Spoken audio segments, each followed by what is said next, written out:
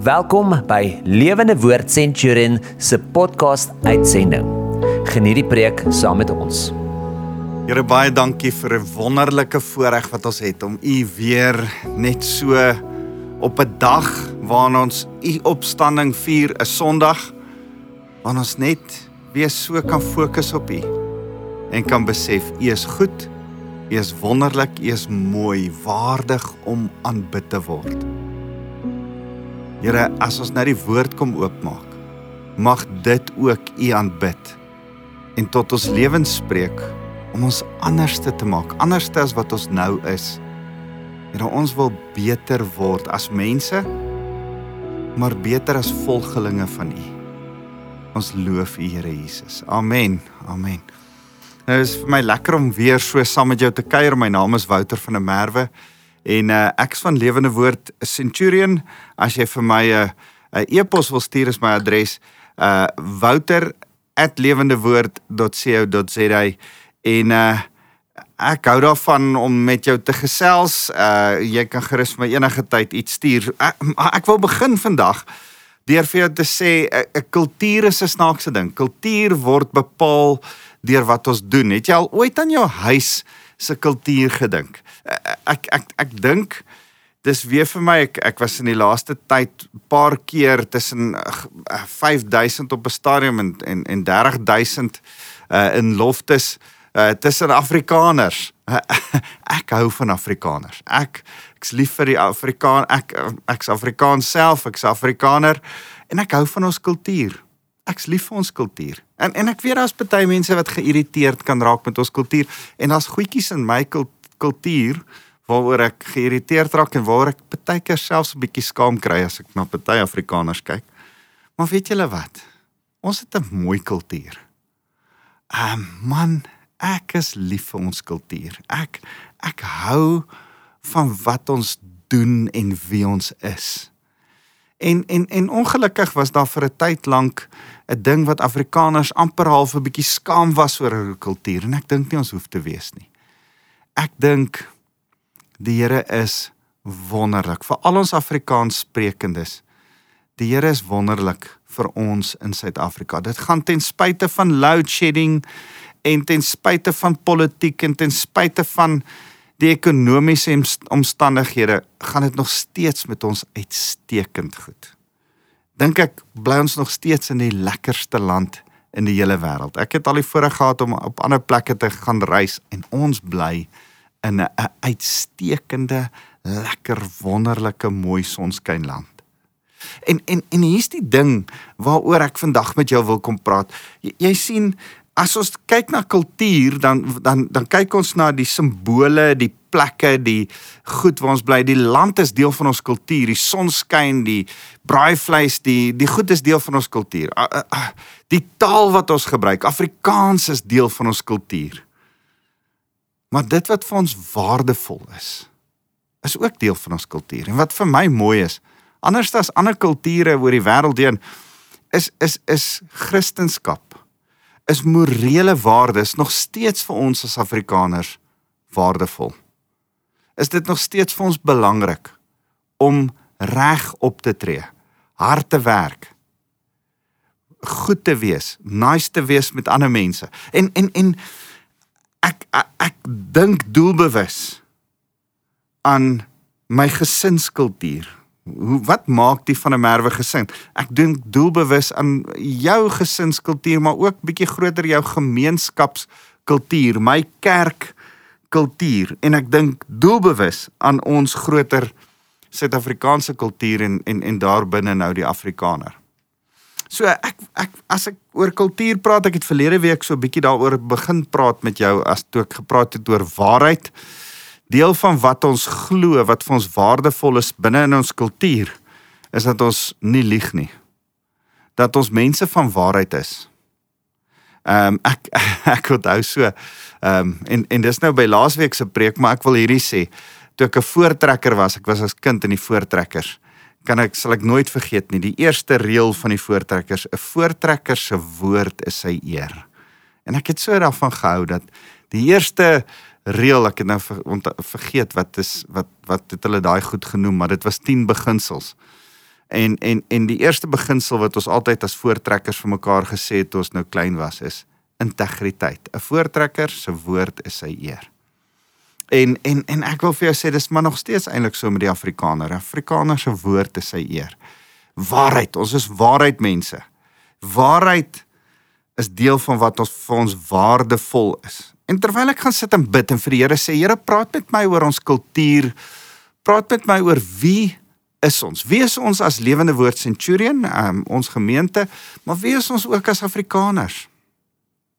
Ervaar ek net in my gedagtes dat die Heilige Gees met my praat en vir my die woordjie bou sê.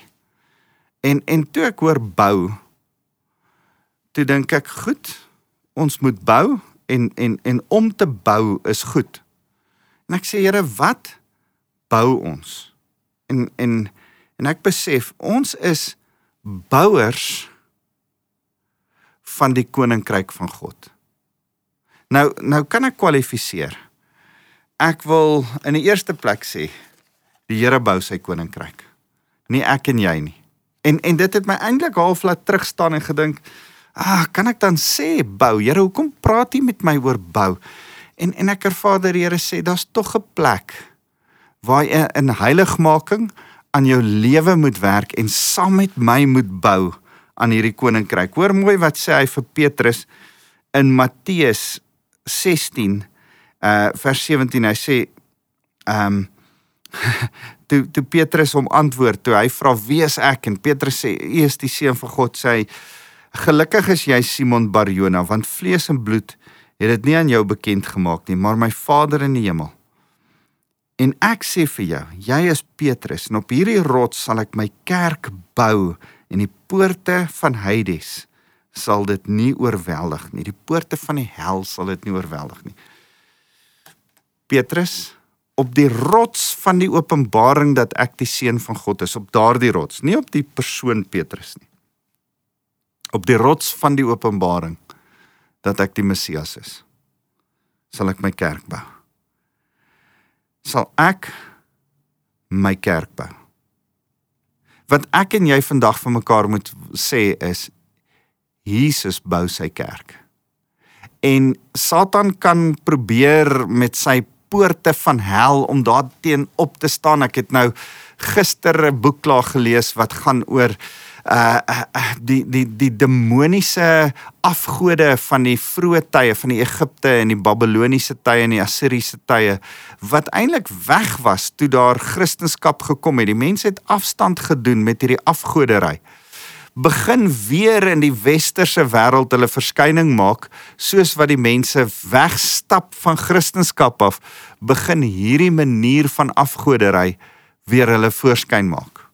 Maar ten spyte van dit, as die weste en die westerse wêreld dan nie Jesus Christus wil erken nie, breek daar 'n herlewing in Korea uit, breek daar 'n herlewing in China uit, is Brasilia een van die grootste sendinglande in die wêreld, en ek smaal so, want ons dink, man, dis hoe kerk lyk. Ek dink persoonlik, ek het al paar keer dit gesê, oor 200 jaar van nou af, 300 jaar van nou af, as ek en jy nie meer hier gaan wees nie, met ander woorde, oor 'n paar 100 jaar, gaan Christene nie die ouens wees met die suits en die dasse nie. Dan gaan Christendom meer lyk soos Chinese godsdiens en Chinese kultuur is iets anderste. Want die Chinese is besig om dit nou in te bring. Maar wat ek vir jou wil sê is, die Here bou sy kerk. Hy het nie ons kultuur nodig nie, hy het nie ons taal nodig nie, hy het nie ons manier van dink nodig nie. Hy bou sy kerk. Hy kan dit op enige manier doen. Hy kan die Chinese gebruik, hy kan die Koreane gebruik, hy kan die mense uit Rusland uitgebruik, as Suid-Afrika en Engeland en Amerika nie meer in Jesus wil glo nie. Dit is nogal ontnugterend, want deur 2000 jaar heen is die ekonomie wat Jesus verkondig het, die ekonomie wat sterker en sterker en sterker geword het. Dink aan die Skandinawiese lande, Engeland, die magtigste ryk ter wêreld, wat eintlik die meeste sendelinge uitgestuur het, voordat hulle die magtigste ryk in die wêreld geword het. So, hierdie goed loop hand aan hand. Daar's iets van, wanneer jy saam met die Here bou aan sy koninkryk, bou die Here in jou lewe, in jou land, in jou kultuur terug in. Is dit nie interessant nie? Dis wat die geskiedenis wys. So, kan ek saam met jou terug stil staan en sê, ek en jy het nodig om te bou. Dink so daaraan. Ek lees hierdie ding, en ek het dit vertaal, ek wil dit vir jou so stel. Die wêreld se demoniese missie, se plan, is om die kerk soos die wêreld te laat lyk. En jy hoef net deesdae na allerhande tipe kerke te kyk, en wat kerke doen en sê, en hoe kerkleiers in sonde verval. Die wêreld het 'n demoniese plan vir die kerk. Hulle wil die kerk soos die wêreld laat lyk. Maar die kerk se goddelike plan met die wêreld is om die wêreld soos die kerk, soos Jesus, soos sy koninkryk te moet laat lyk. Dis my en jou se plan. Is om nie aan hierdie Romeine 12 vers 1 en 2, om nie aan hierdie wêreld gelykvormig te word, nie aan hierdie kultuur van die wêreld, nie aan hulle manier van doen, nie aan hulle kompromie gelykvormig te word nie. Maar getransformeer word deur die koninkryk van God, en wat die koninkryk is, as Jesus kom, die Onse Vader leer vir sy disippels, dan sê hy, bid, en sê, laat u koninkryk kom, hier op aarde, net soos wat u koninkryk in die hemel is. Daar's 'n bloudruk. Die hemel met sy perfekte beginsels wat werk. Here, ons bid, as deel van die Onse Vader, dat dit van toepassing sal word hier op aarde, dat ons dit sal implementeer op aarde, dat ons dit sal bou op aarde. Mag ons medebouers van u koninkryk raak, Here. Dis wat ons bid as ons die Onse Vader bid. So kan ek by jou kom, saam met jou kom stil staan en sê, die Here bou sy kerk. Matteus 6 vers 33 sê, ons moet die koninkryk soek. En daarin wil ek vir jou sê, ons bou nie 'n kerk nie. Ons bou nie ons kerk nie. Ons bou nie 'n naam of 'n franchise of 'n denominasie of 'n bediening of 'n groep mense. Ons bou nie dit nie. Ons bou die koninkryk van God wat ver groter is as my kerkie se naam, my naam, wat ver langer gaan rek as wat ek my naam ooit onthou sal word.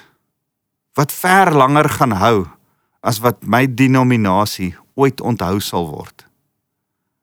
Die naam van Jesus Christus staan as koning oor hierdie koninkryk. En ek wil vandag met jou daaroor praat. Kan ek en jy bouers wees daaraan? Hy sê in vers 33 van hoofstuk 6 in Matteus, dan sê hy, maar soek eers die koninkryk van God en sy geregtigheid, en al hierdie ander dinge van seën en al hierdie ander goed sal vir jou bygevoeg word. Maar soek jy eers die koninkryk. Soek die koninkryk. Bou die koninkryk. So as ek dit vir jou sê en sê ons bou iets groter as ons self. Wat 'n voorreg. Dan wil ek sê, goed, hoe bou ons hierdie ding wat groter is as onsself? Ons bou dit op die fondasie van Christus. Nou kom ek lees vir julle. Paulus praat oor so gebou. As die ouens met hom praat en stry en hy kom agter as ouens wat in een vorm van bediening die een teen die ander afspeel, dan sê Paulus, nee, wag, julle verstaan nie iets nie. Dis eintlik dieselfde gebou.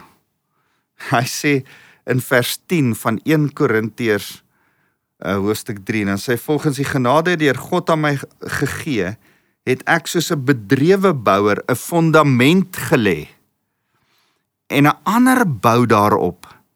Elkeen moet egter let hoe hy daarop bou. Want niemand kan 'n ander fondament lê as wat reeds gelê is nie. Dit is Jesus Christus.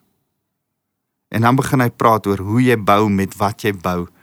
Bou jy met goud, silwer, kosbare stene. Hy sê ons almal se bouwerk aan hierdie koninkryk gaan getoets word. Maar ek wil jou net uit 2 skrifverse leer. 1 Korintiërs 3 vers 10 waar hy sê, ek het 'n fondament gelê. Fondament is belangrik. Ek en jy lê 'n fondament. Die fondament, sê hy in vers 11, kan niks anders te wees as Jesus Christus nie. Kan ek en jy net gou daarby stil staan en sê, as Jesus by Nikodemus kom, en Nikodemus kom in die nag, skelmpies na hom toe, 'n fariseer, 'n bekende ou, en dan vra hy vir die Here, hoe kan ek u volg? Hoe kan ek u help bou aan die koninkryk? Here, hoe kan ek deel word van u? En dan sê die Here, fondament. Jy moet eers in Jesus Christus glo as jou verlosser en saligmaker. Jy moet eers met hom 'n persoonlike verhouding hê. Jy moet eers wedergebore word. Dis waar die fondament begin. En dan as daai fondament in jou lewe gelê is, dan kan ons van daar af verder gaan. Jy sien, as Jesus die hele verhaal vertel van 'n man wat op 'n rots bou en 'n man wat op 'n sand bou, dan gaan dit juist daaroor. Bou op die rots Jesus Christus. Moenie 'n lewe, moenie probeer kerk toe gaan en maak asof jy 'n Christen is en maak asof jy die regte goedjies doen en al die regte taal gebruik jy, maar daar's nooit in jou hart 'n fondasie gelê, 'n aanknopingspunte. Here, ek is lief vir u en ek wil u volg met my hele lewe. Eenmalige besluit in die begin gemaak nie. As jy nie daar eers iets, luister, eers as jy met 'n meisie in 'n verhouding begin stap, moet julle dit eers een of ander tyd, julle kan koffie drink, as jy met 'n ou begin kuier, julle kan gaan fliek, julle kan kuier en gesels tot in die aande 1 uur, 2 uur toe. Maak nie saak nie. Een of ander tyd moet julle vir mekaar sê, hey, ons is nou amptelik in 'n verhouding. Ons is eksklusief. My skoonpa het weer getrou en net voordat hy weer getrou is, het op een of ander stadium gesê, hy's nou in die ouer huis en daar's 'n tannie met wie hy gekuis is. Hy en sy het weer gekuis. En dit was vir my so spesiaal toe pa Chris en tannie Noulien kuis. Maar daar's 'n formele luister, ons is aan mekaar verbind. So wil ek vir jou sê, is daar 'n formele ding om te sê, luister, ons is aan die Here verbind. Een of ander tyd moet jy hierdie verhouding aanknoop met die Here. Dis die fondament. En vanaf hierdie fondament kan ons begin bou. Vanaf hierdie fondament kan ons sê, luister, in my lewe gaan ek hier verder bou. Vanaf hierdie fondament sê ek, in my gemeenskap, in my gesin, in my omgewing, gaan ek op niks anders te bou as die feit dat Jesus Christus eerste is nie. Sy beginsels, sy woord, sy reg en verkeerd, wat vir hom waarheid is. Hy is die waarheid.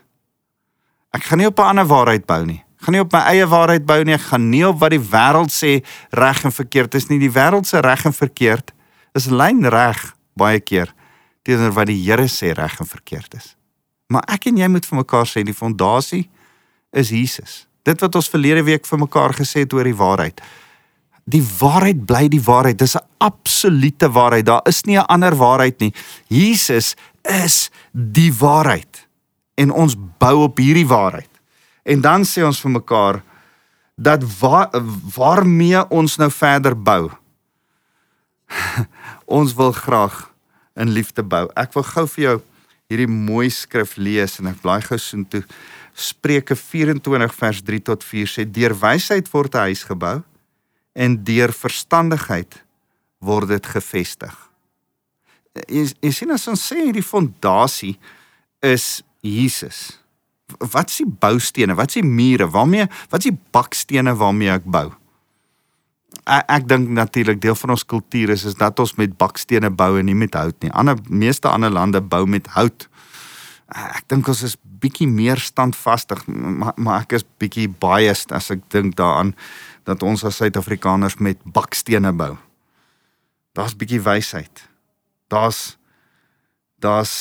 verstandigheid, daar's kennis. Hy sê vers 4, hy sê vers 3, deur wysheid word 'n huis gebou, deur verstandigheid word dit gevestig, deur kennis word kamers gevul met allerlei kosbare en lieflike dinge.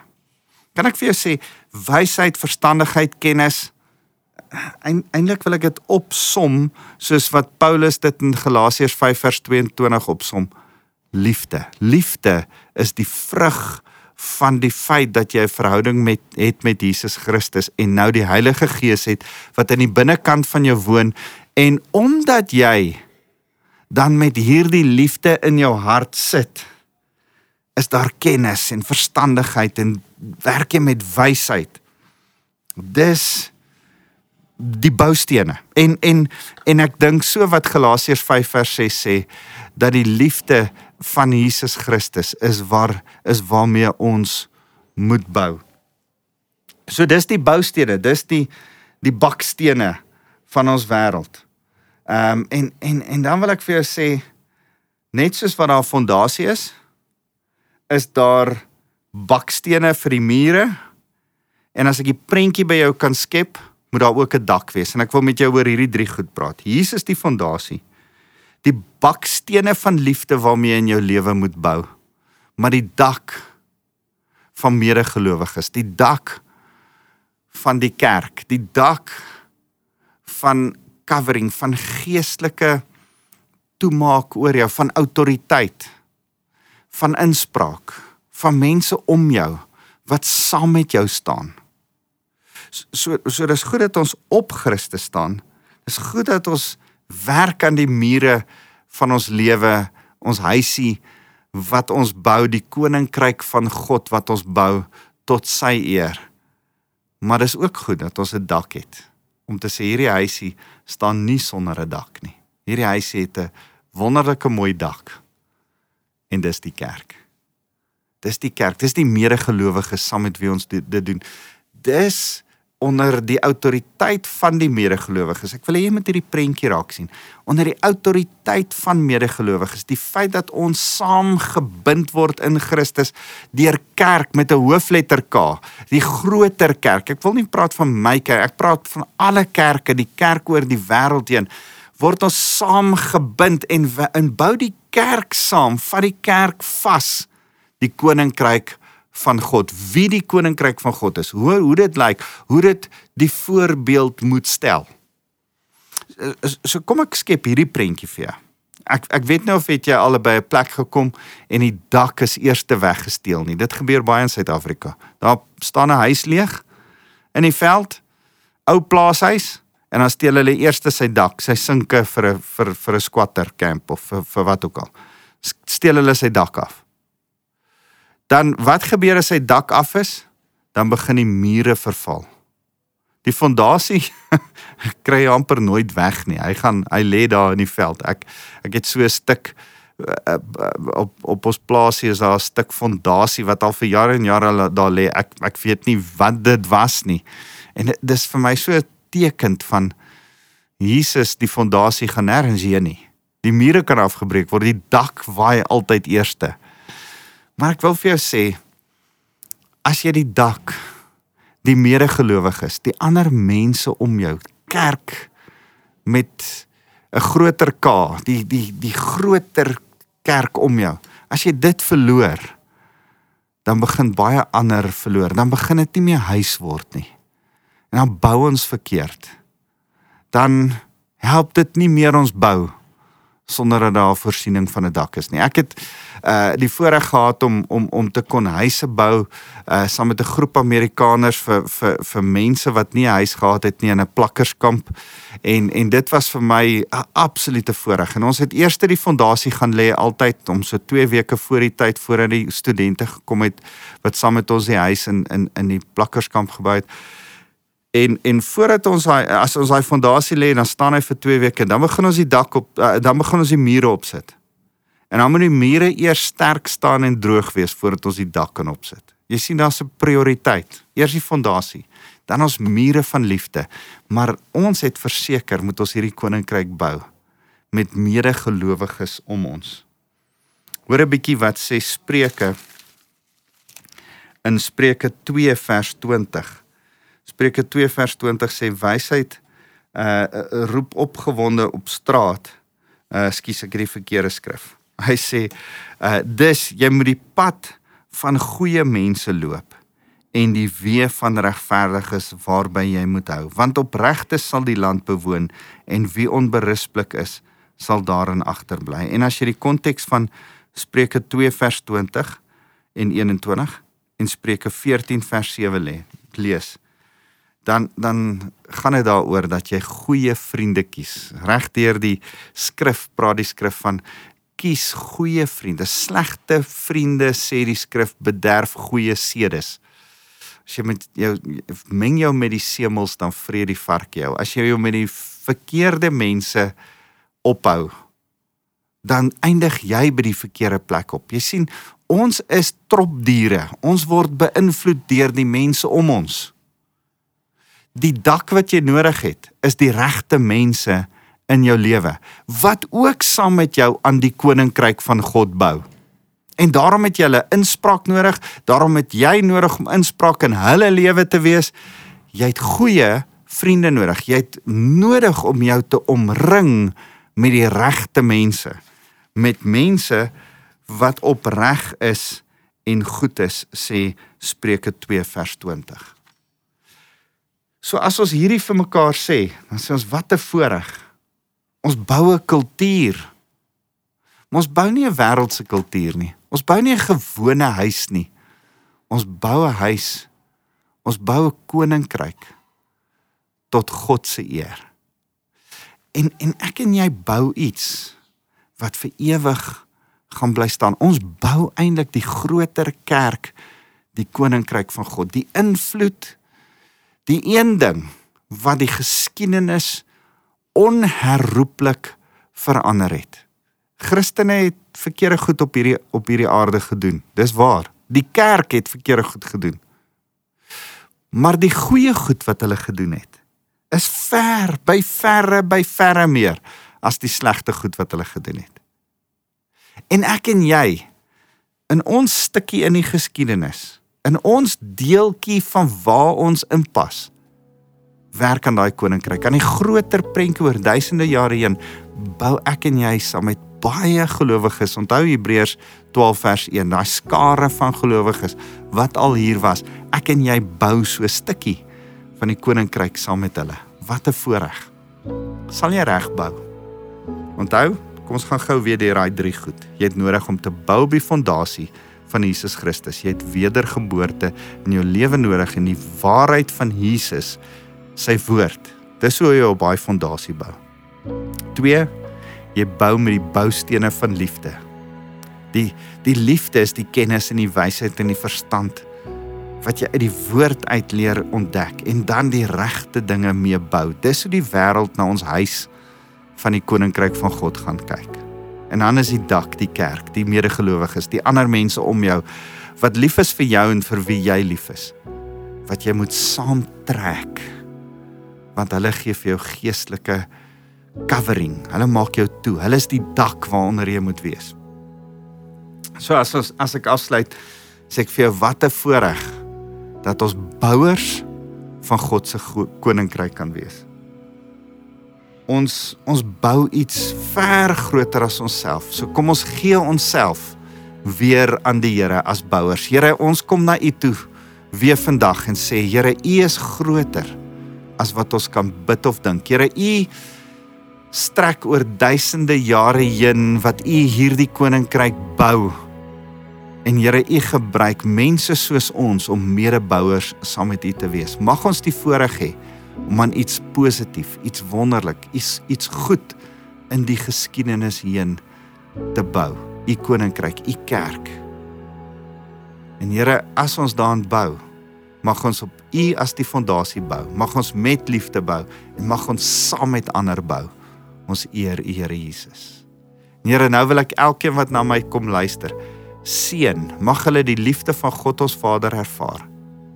Mag hulle die genade van Jesus Christus beleef in hulle eie lewe. en uitleef aan ander.